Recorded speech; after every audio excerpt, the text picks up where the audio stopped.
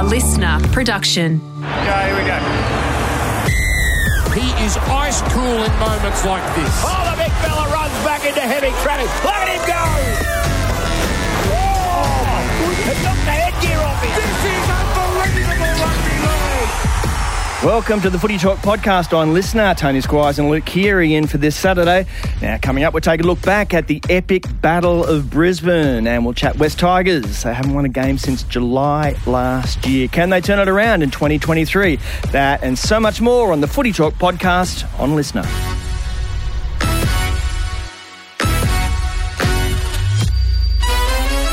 Welcome to the Footy Talk podcast on Listener. Tony Squires here with Luke Keary. Great to have your company, Luke. Cupping. Are you into cupping? I see the gutho up and down the body. It's just cupping. All down his legs. I've seen that. Not for me. Not for you? You're a more a spooning kind of guy. Yeah. Yes. I love it. But you had Wim Hof. Wim, yeah, he was in there last weekend. Connor brought him in. Talk the Wim. For those who don't know, he's a really important figure in terms of like that breathing control system. I know that Ryan Girdler is very big on the Wim Hof. What's he done with the team? No, I've walked out to the presser with Robbo and seen a guy that I thought's just come off the street and run on the field and go in the dressing room. I'm sitting there going, what's going on here? And Robbo explained to me it was the Wim. No, he didn't do anything with the team. I think he's just come in. Connor brought him down, said hello, had a yarn to Robbo. There was rumours he wants to set up a Norway trip, which Really? I'm in. What, for the entire team? Yeah, I have no idea. I don't think he's got any affiliation with us, but because it's kind of he can stay in ice for a long time, can't he? That kind of stuff. Yeah. Yes. I love it. I love it. All right, speaking of those trips, there's so much in such a short time to get to you about today. But I just want to quickly mention Kalen Ponga because you've been really thoughtful in your discussion because it's affected you in terms of concussion, about who he should listen to, who he shouldn't. Well, it turns out the Knights are sending him to Canada, a piece of equipment that can help monitor. I guess part of the problem is that with concussions, a lot of it is not self-diagnosis, but the player or the person who is affected has to kind of talk through their symptoms. Yeah, it's a hard one because, it's not like a broken leg or an arm where you can see it. Yep, 6 weeks, you're back. The head's a different one. Some people get bad symptoms. Some get... Victor Radley can wake up the next day, mate, and he's perfectly fine. That doesn't make it okay, but he just doesn't get the symptoms. Jake Friend was the same. He had no symptoms when he retired. Boydo had a lot of symptoms. It's so different. It's the top neurologists will all tell you the same thing about they just don't know enough at the moment to be able to make a hard decision. They can inform you, but it's a very grey area.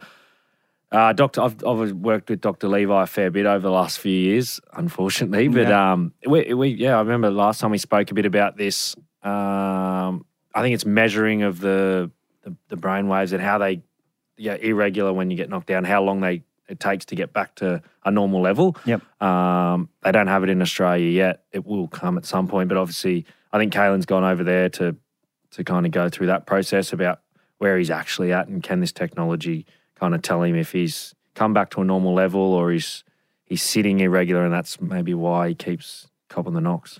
Right, so I guess that's the thing, isn't it? Because you can get your diagnosis and you become more accurate about how the brain is and how bad the injury is. But prevention is not there. It's not like going to the States, Latrell and Turbo and working on the hamstring problems, is it? It's kind of that key, that little piece of the puzzle is missing. Yeah, and it's going to be a hard one. And I've done a little bit of work with a guy who's worked with the UFC guys, so a lot of neck stuff. Everyone's starting to do a lot of neck exercises. Obviously, the technique stuff, it's so hard in the game. Things are happening in a split second. You get your head in the wrong spot. It's always going to happen. But, the neck stuff. But other than that, preventative-wise, no one really knows yet. Yeah.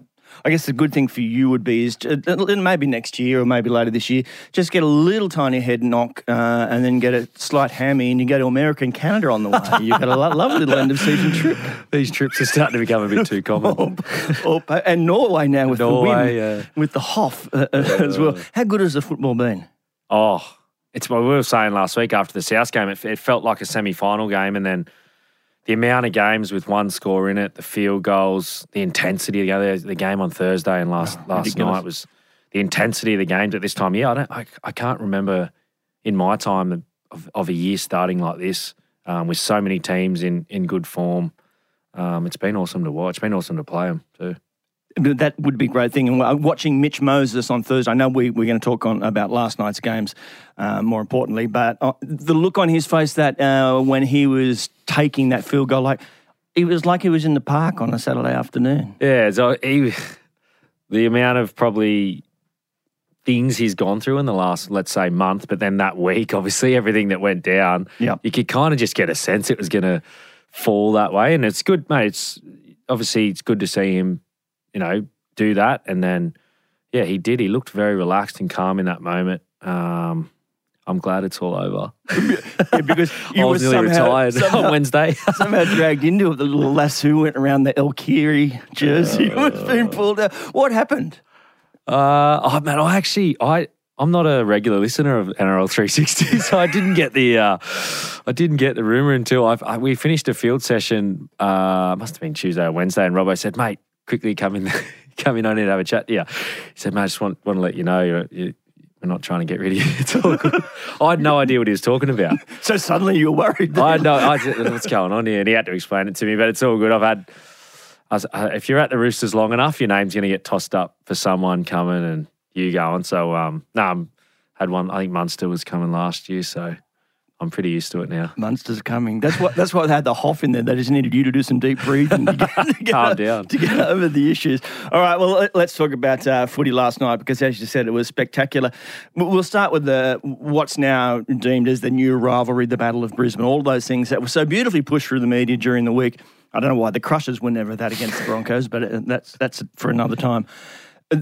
52,000 people. The theatre of it was already there. Perhaps the first half was a little bit clumsy in terms of completions, all that kind of stuff. But by the end, this was a gem of a game. Yeah, it was awesome. It was awesome. You could see both teams were up for it. Just the intensity the Dolphins played with, and then you could see Brisbane. They would have saved 4 or 5 tries. Yep. It was a bit sloppy through that first half, and then really come into it. Obviously, the Jared Wallace try kind of set it up, and then the Dolphins were there. The Sean O'Sullivan injury, that's terrible, crippled them there at the end. Obviously, they lose Marshall King at the start of the game, but then to lose Shawnee, which has probably been their best player over the month, and then Katoni down the end, and this is our house. This is our freaking home, I think might have been his exact That was good. It was good for I was just to have the South Roosters one in Sydney, and then this one, the first game to sell it out, the build up, Wayne, Kevy, it was cool. Yeah, it's good. It's good for the game. We need this. Well, Rob always talks about the conferences, trying to get the rivalries bigger and bigger and bigger. The more we can get of it, the better. You've had to share Allianz Stadium or the Sydney Football Stadium over the years as well. The Roosters haven't they, with all manner of codes, but you can understand what's going on there with them playing. It was a Dolphins home game, so that kind of nice piece of theatre really works, doesn't it? Yeah, it was cool. It's cool. There's obviously going to be a little bit of a battle there over the next couple of years, but it's going to be cool to watch it grow. Hopefully, we get some sin bin Sundays with them, just to really spice it up. What is it about Wayne Bennett? And that's a team that many people, if not wrote off, certainly had no expectations or much lower expectations. I don't know what yours were when you first went to play them. Yeah, He's got me a couple. I played in that Origin series of 2020 when we had the worst. I was saying the worst Queensland team ever. He got him up. Everyone was writing the Dolphins off. There was markets about when they were going to win their first game and things like that. You were getting the sense as it was coming at round one. He'd recruited the Bromwich brothers, Felice, Mark Nichols, these old tough heads. They were obviously going working class. Like, we're going to work hard. We're not going to beat ourselves. You're going to have to beat us. And at the start of seasons, it's a pretty good formula. They complete high. Sean O'Sullivan, the hammer, are their kind of spark, but he's done it for he's the best coach. Obviously, him, Craig's up there. Robbo hopefully be up there, but he just seems to get the best out of his teams, effort wise. Yeah. They just put it in for him every single week. You mentioned Sean O'Sullivan. That's a sad story because this is the kid who is brilliant. He fits so perfectly in that outfit. Now he has a torn pec, it seems. I don't know what the extent of it, but that's an injury that's going to keep him out maybe half a season, you'd imagine. He's had a shocking run too, hasn't he? Yeah. He did an ACL at 12, which is unheard of. He was at the Roosters with us in 17, 18, I think 19. He left 19, but he is such a good kid. Like, he hung off Cooper Cronk's pocket for 2 years of just like soaked in as much as he could. He fits them perfect. He's obviously kind of battled around, sat behind Keary, sat behind Cooper, and now is his chance. Lodgie's his brother-in-law, and I was speaking to Lodgie after that round one. He was saying how much this kind of meant to Sean, and he knew this was kind of going to be a bit of a defining moment of his career. But he'll be back. I think Peck's now 8 to 10 weeks. You could see him straight away. He walks straight out of the dressing room back onto the bench. He seems like he's their leader. Yeah, leader at the moment, guiding around the park. But hopefully he gets back sooner rather than later, and he continues on. Early game, Tigers and the Storm, both obviously, Tigers yet to register a win. Storm had gone back-to-back losses. Look, this was a game that didn't get to any great heights, but at least after half-time, the Tigers actually came for them, played some footy. Luke Brooks decided to run the football, looked much better. Yeah, it was. I was just saying before, I've been in that situation where you're out of form, you're clunky, you've been beaten the previous weeks, and you just need to win. And it looked like both teams were trying to hang on as tight as they could and not mess it up. And then they started messing it up. It was kind of like they were both trying to mess it up. But Melbourne, obviously, probably a bit too classy with Munster. But you could eat the pictures, even the scrum, and then the picture of Robbie Farah, just the hands on head. Yes. Like, you could just see the hurt. It means so much to them. They'd be hurting right now. And I've seen people are judging them now, but I'd give it 18 to 24 months for Sheens and Robbie and Benji to really implement what they want.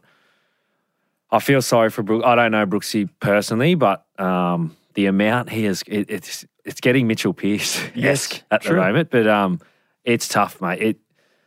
If you're not winning, you're going to be there for the punishment. I hope for his sake he has a good run in the next couple of years and we see some good footy because he is a good football player. He runs the ball. He's a good football player.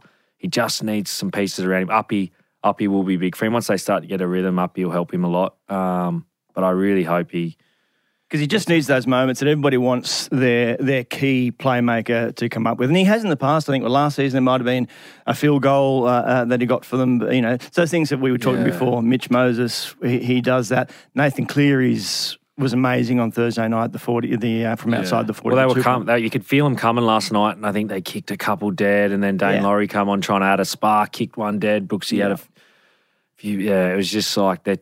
The effort is there. Like, you can see him trying so hard, but sometimes it just doesn't work. That calm in the eye of the storm, Mitch Moses, when we saw kick that field goal, is that what he obviously, that I want the ball, I want to be here, this is the moment I enjoy. Is that what you feel as well? You want the moment? Yeah, I think those moments are about letting go. Like, Mitch would have known, that there was going to be a moment like that for him at some point this year. There'll be a few for him. And it's funny because you're petrified of those moments sometimes as a playmaker. Like, you're petrified because you can really mess it up and you can be the hero, but you're thinking about more messing it up. And it's being able to let it go in that moment. You could see probably he was just super relaxed, like, whatever happens here happens. Technique, bang, boom. And whatever happens, I get $1.something million a year. You're listening to the Footy Talk podcast on Lister. When we come back, we'll preview a massive Super Saturday.